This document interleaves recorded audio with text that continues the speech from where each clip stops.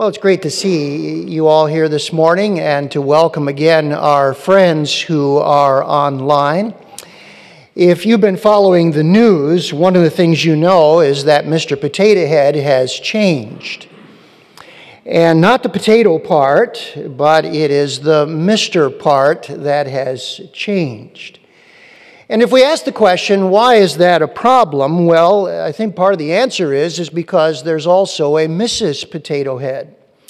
And if you have a Mr. and a Mrs. Potato Head, then that defines what marriage is. Marriage is one man and one woman united in a monogamous relationship that is to be lifelong. But our culture now rejects that definition of marriage. And so all other definitions of marriage, by that definition, are eliminated.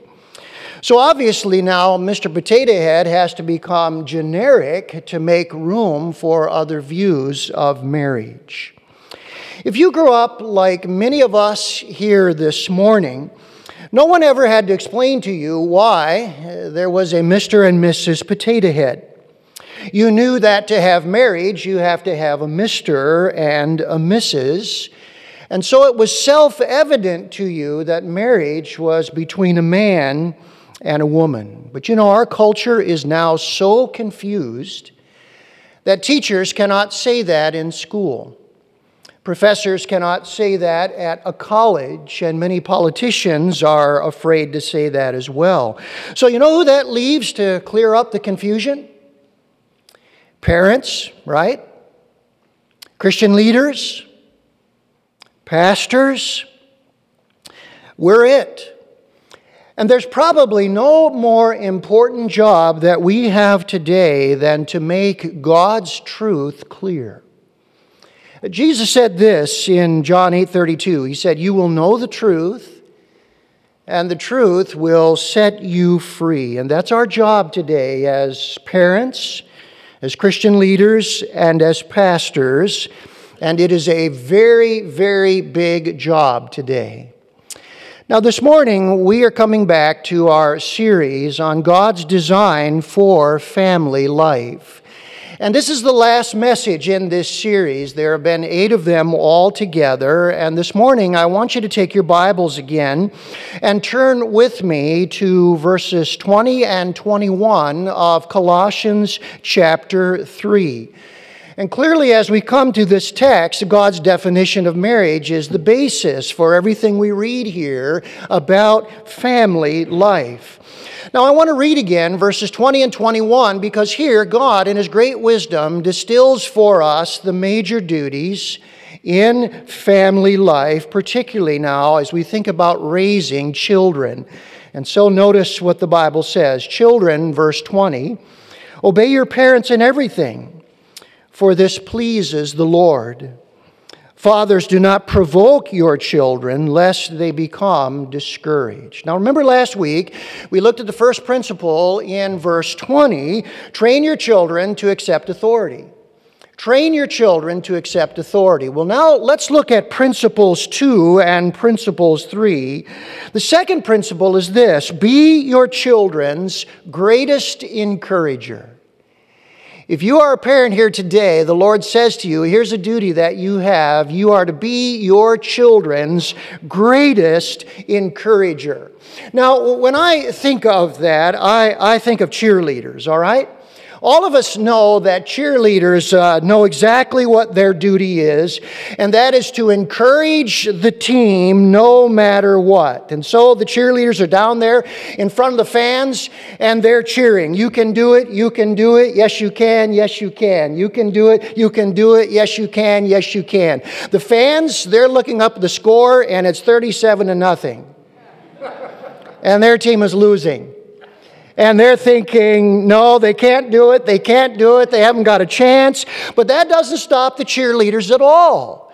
You can do it, yes you can, yes you can. They know their job. Now the Bible here is telling us parents are to be like those cheerleaders. They're to be their children's greatest encouragers. Now, I put this in the positive, but why does Paul here put it in the negative? Do not provoke your children, he says, lest they become discouraged. Why does he put it in the negative? Well, it's because he wanted to correct a widespread practice in the first century in the Roman Empire.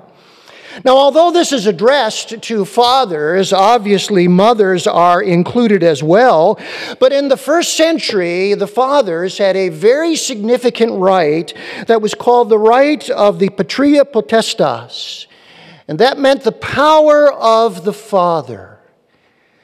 Listen to how much power a father had when Paul wrote these words. The father had absolute power over his family. He could sell them as slaves. He could make them work in his fields in chains, and he could even take the law into his own hands and punish any member of his family as severely as he wanted, even to the point of inflicting the death penalty.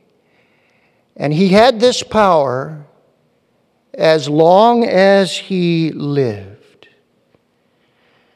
Now you can imagine what this led to. Beatings were common. Abuse was acceptable. Many children grew up discouraged, defeated, and demoralized by their own fathers. And so what a wonderful thing now to come here to what the Apostle Paul writes and recognize a beautiful balance in family life.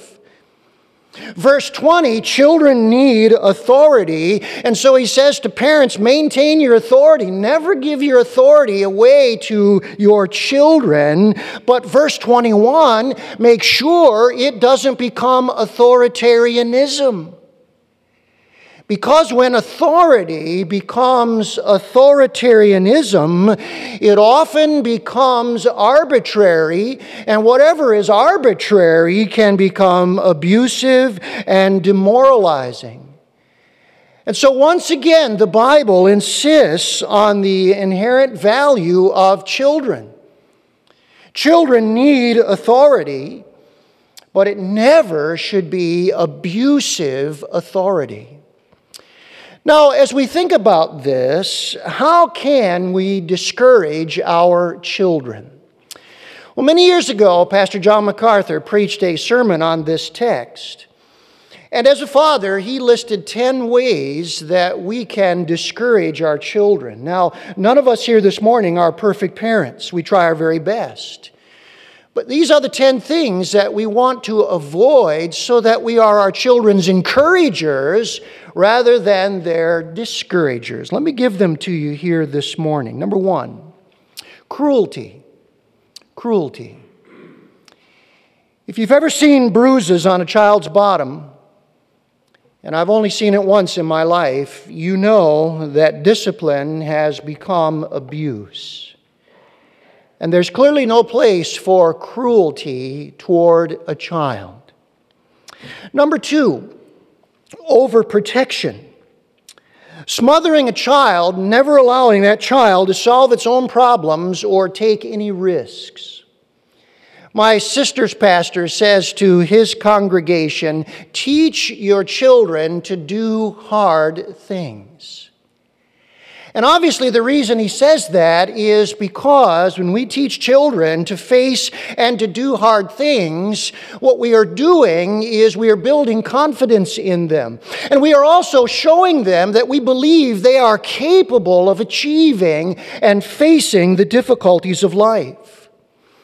Number 3, the way we can discourage our children is through favoritism. Comparing children unfairly who have differing talents and abilities. I knew a father many years ago who said that when his son would come home with his report card and he would see C's on the report card, he would criticize his son for getting C's. And he would say to him, why can't you get A's and B's like his sister was getting? And then one day that father realized the reason my son is getting C's is that's the best he can do. And I'm criticizing him for the best he can do. And then all of a sudden the light went on. My criticism is not helping him. It is discouraging him. And then number 4, pushing achievement. And that is unreasonable demands to fulfill our dreams for our kids. Isn't it easy to do that? To live out our dreams through the life of our child when that may not necessarily be their talents, their abilities, or their dreams. And then number 5, lack of approval will discourage a child. Failure to balance criticism with praise, reward, and encouraging words. I know a pastor who says for every one time you criticize your child, you should praise them 10 times. What a wise pastor. He's clearly trying to create an atmosphere in his home of encouragement so that when he does bring constructive criticism, it will be in a healthy atmosphere of praise and encouragement. And then number 6, failure to allow for childishness, scolding kids for just being kids and having fun. I'm so glad here at Bethel that our kids have fun, aren't you? I just love seeing our kids having fun at church. Church should be a place where kids can be kids. And I love to see that here at Bethel. Here's a seventh way we can discourage our children through neglect. Neglect. So many kids grow up with busy parents who don't have time for them. I read about a parent who decided to visit his preschool son at his school. And when he arrived, the son was talking with 3 of his friends, and so this father just observed the 4 boys talking. And one boy said, "My dad's a doctor." The other boy said, "Well, my dad's a lawyer."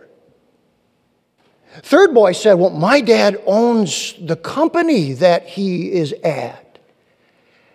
And then it was this father's son's turn. He looked over at his dad and he said, "My dad's here."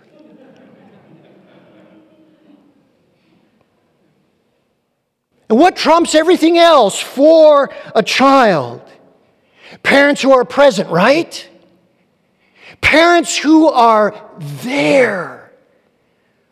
Oh, how much that means to a child. And then the 8th way that we can discourage children is by withdrawing love. Withdrawing love. From the age of 9, my father grew up without a dad, so he never heard a father say, "I love you." Guess what my dad had a hard time saying to me? "I love you." In fact, I can never remember him ever saying to me these words, "I love you." So when I became an adult, you know what I started doing? I started telling him, "I love you." And it was so funny because he just didn't know how to respond to that. And so I would say to him, "Dad, we love you." And all he could say was, "Me too, me too." And it was so funny because he meant, "I love you too," but he couldn't say it. So he would say, "We love you, Dad." And he would say, "Me too." But here's the interesting thing. When I would say that to him, there was always a smile that came on his face. Because everyone wants to hear that they are loved. And then a 9th way we can discourage our children is through bitter words. Bitter words. One day, a 42-year-old man was sitting in my office. He had a muscle t-shirt on, he was all buff, and I thought to myself, it appears like he's trying to impress me. What's the reason for that? And then I discovered. He said to me, when I was a boy, my father said this to me, "You're nothing but a dumb Mexican, and that's all you'll ever be is a dumb Mexican." And then I knew. At 42 years of age, those words were still ringing in his ears, And the reason he was trying to impress me was he was still trying to prove his father wrong. He was still trying to prove, I am somebody. And then number 10. The 10th way we can discourage our children is failure to apologize. Failure to apologize. Now, kids know we're human. They fully understand that we make mistakes, that we're not perfect. But what really hurts them is when we will not admit it. As I say that this morning, there are many of us who grew up in families where we had parents, perhaps a father or a mother, maybe both, who never said, I'm sorry. Who never said, please forgive me. You know, Bart Starr was 5 times NFL champion. But if you've read his biography, he grew up with a very critical father who favored his older brother. And then he won his first NFL championship in 1961. They blew out the New York Giants 37-0. By the way, that's where I got that score on the scoreboard. It was from that NFL championship game in 1961. After the game, Bart Starr comes out of Yankee Stadium. There's his family. His father's behind, his mother and his wife. He walks up to his father, and his father looks at him and says, I was wrong, son. The first time he had ever heard that in his life from his dad. Now think about that. A grown man, married, an NFL champion, and yet that simple apology from his dad meant so much.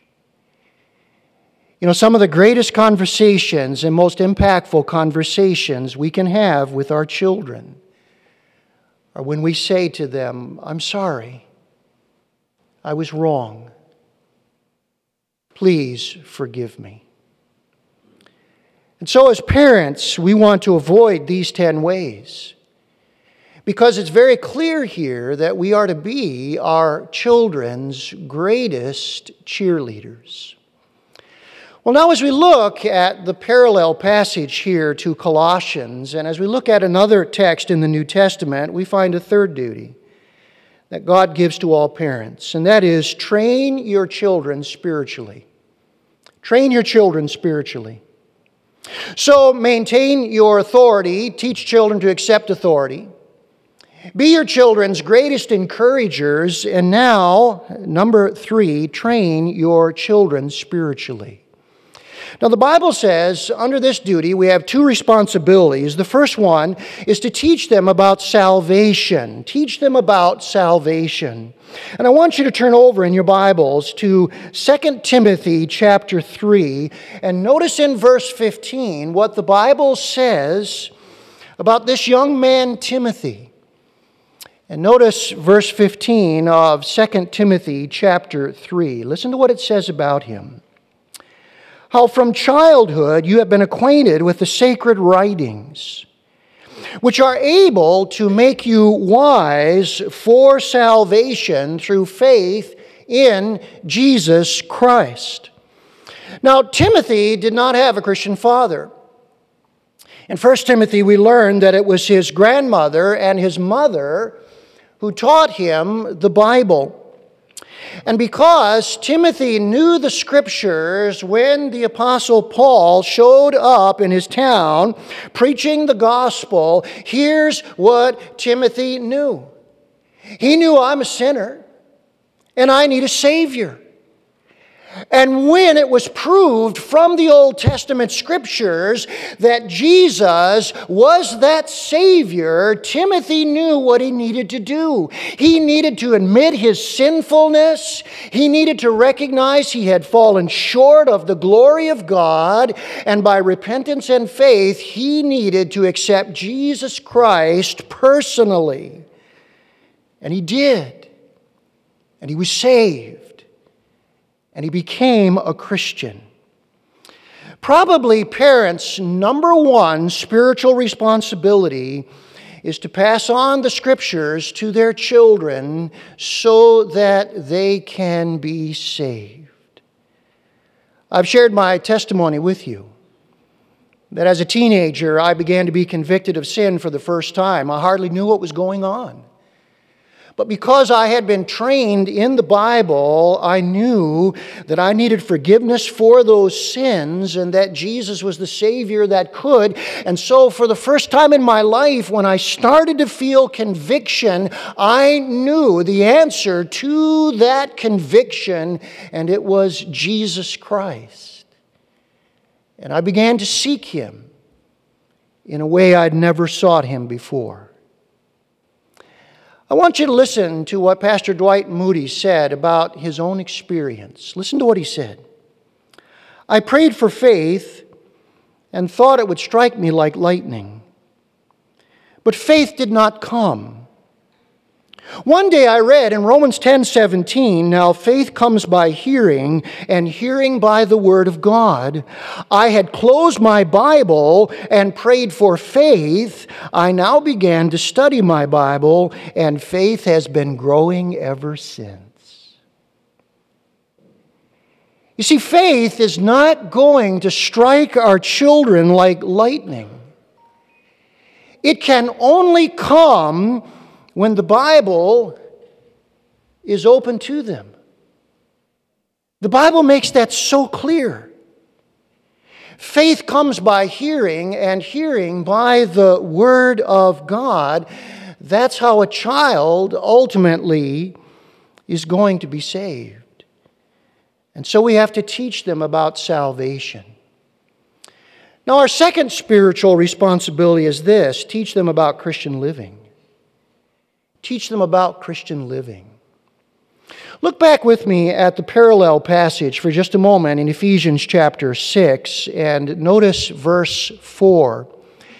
Now, as I read the first part of this verse, you'll immediately recognize this is parallel to Colossians 3:20, but then I want you to notice what is added by Paul in Ephesians 6 and verse 4. Notice what the text says. Fathers, do not provoke your children to anger. That's Colossians 3:21. But now notice this. But bring them up in the discipline and instruction of the Lord.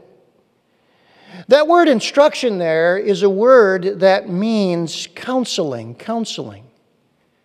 So we could actually read this verse this way: bring them up in the discipline and counseling that comes from the Lord. And so what this is telling us very clearly is that the Bible teaches us the Lord's counsel in how to live. What's right and what's wrong. What's true and what's false. What's wise and what is unwise. Once a child is saved, now they need training in how to live to please the Lord. Now, we cannot guarantee that when our children grow up, they will follow the Bible. No parent can guarantee that. But what we can do is this: we can do everything we can to help them know the Scriptures so that on that day, when they leave our home, they have a choice that is confronting them. Am I going to follow what the Scriptures say? Or am I going to go in some other direction? You see, our responsibility is to help them so that they know what the Bible says. I mentioned earlier that Pastor John MacArthur talked about 10 ways that we can discourage our children. Christianity Today had a little article that gave 10 ways as to how we can convey Christian values. And so these are somewhat the antidote to those 10. Let me just share with you these 10 ways that we can convey Christian values to our children. Number 1, acknowledge that your child is a gift from God. The Bible says children are a heritage from the Lord. They are God's gift to you. Number 2, Dedicate your child to the Lord to be used in His service. That's what Mary and Joseph did with Jesus. They brought Him to the temple and they dedicated Him to the Lord. Number 3, make a personal commitment to God to grow yourself as a Christian parent. There's an old saying that puts it this way: train up a child in the way that he should go, and make sure you go that way yourself. Number 4, identify your values and convey these values as consistently as you can in your behavior. We all know children will do far more what we do than what we say. We all know the old saying that what you do speaks so loudly, I cannot hear what you say. And so we have to do all that we can to live consistently with our values. Number 5, express to your children love and acceptance. I love you should be a frequent thing that we say. Number 6, view discipline as an ongoing process of helping your children ultimately to become self-controlled and self-disciplined. That's why you're not giving up on the discipline process, because one day you want them to self-discipline themselves. Number 7, pray daily for each member of your family. One of the great blessings that all parents understand is no matter what happens to our children or what direction they go after they leave our home, they can never escape our prayers. And so no matter which direction they take, and if they go wayward and away from the way that we raised them, we know they can never go far enough that our prayers cannot reach them. And then number 8, maintain family worship and Bible study in your home. Be a parent who reads the Bible and reads it with your children. And then pray with your children on a regular basis. No child should ever grow up not being prayed for and with by their parents. Number 9, involve all family members in church activities. And number 10, participate in events your church will offer to help you grow as a Christian parent. I just have to stop here and say that I'm so thankful for Christian parents here at Bethel, because there have been times in my own life as a parent that I have struggled. And many times, both Ellen and I have turned to other parents here and asked them for their advice, and have received invaluable counsel from the parents of this church. And I would say today, I'm a better parent because of the parents here at Bethel. And what a blessing to belong to a Christian fellowship where we help each other become better parents. A woman who has lived a very fulfilling and in many ways remarkable life is Debbie Turner.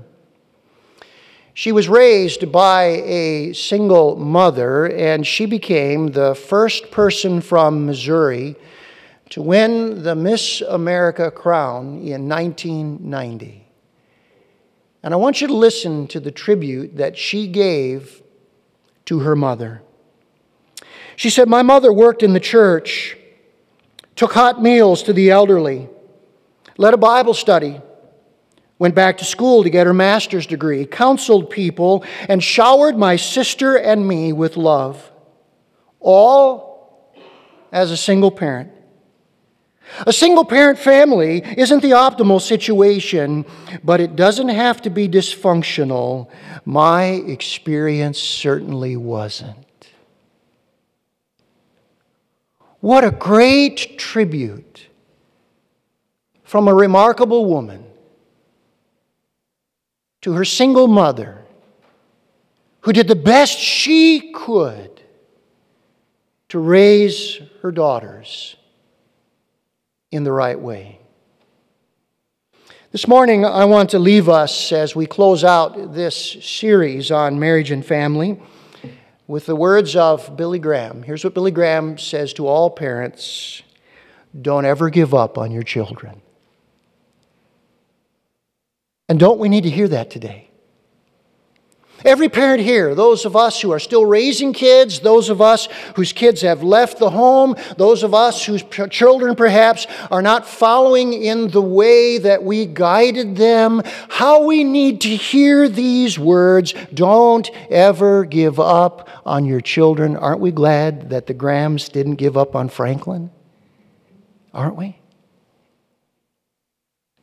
The prodigal son,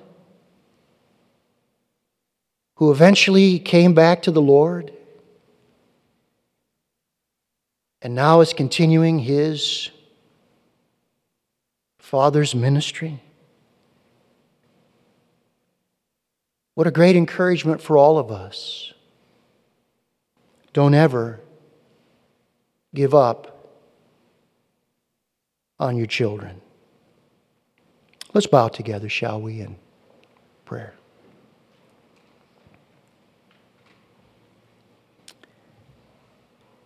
As our heads are bowed and our eyes are closed, and we're just quietly between us and the Lord, letting the Holy Spirit speak to us. Perhaps there's some area in one of these three very basic duties that God has spoken to you in. And this morning you're saying, I want to be the best parent I can be. Maybe your situation isn't the most optimal either.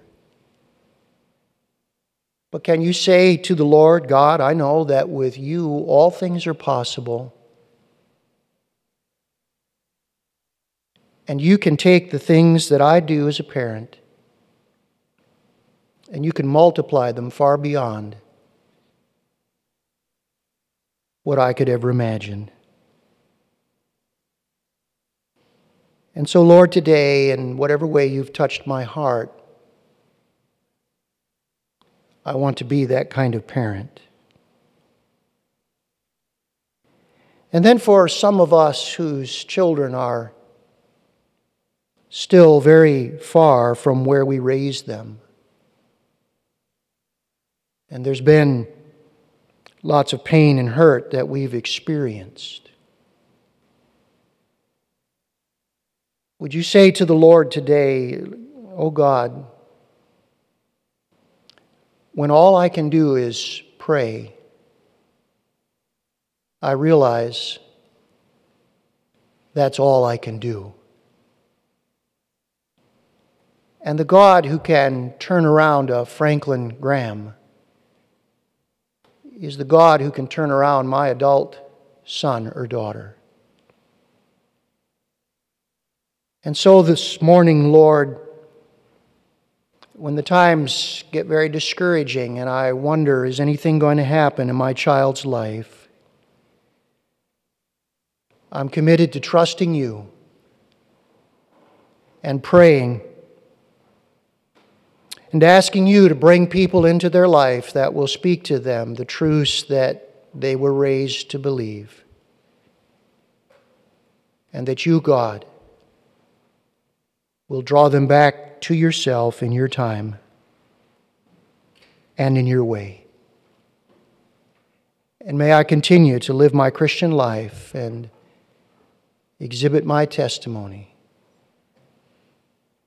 because they know who I am and they know how I live.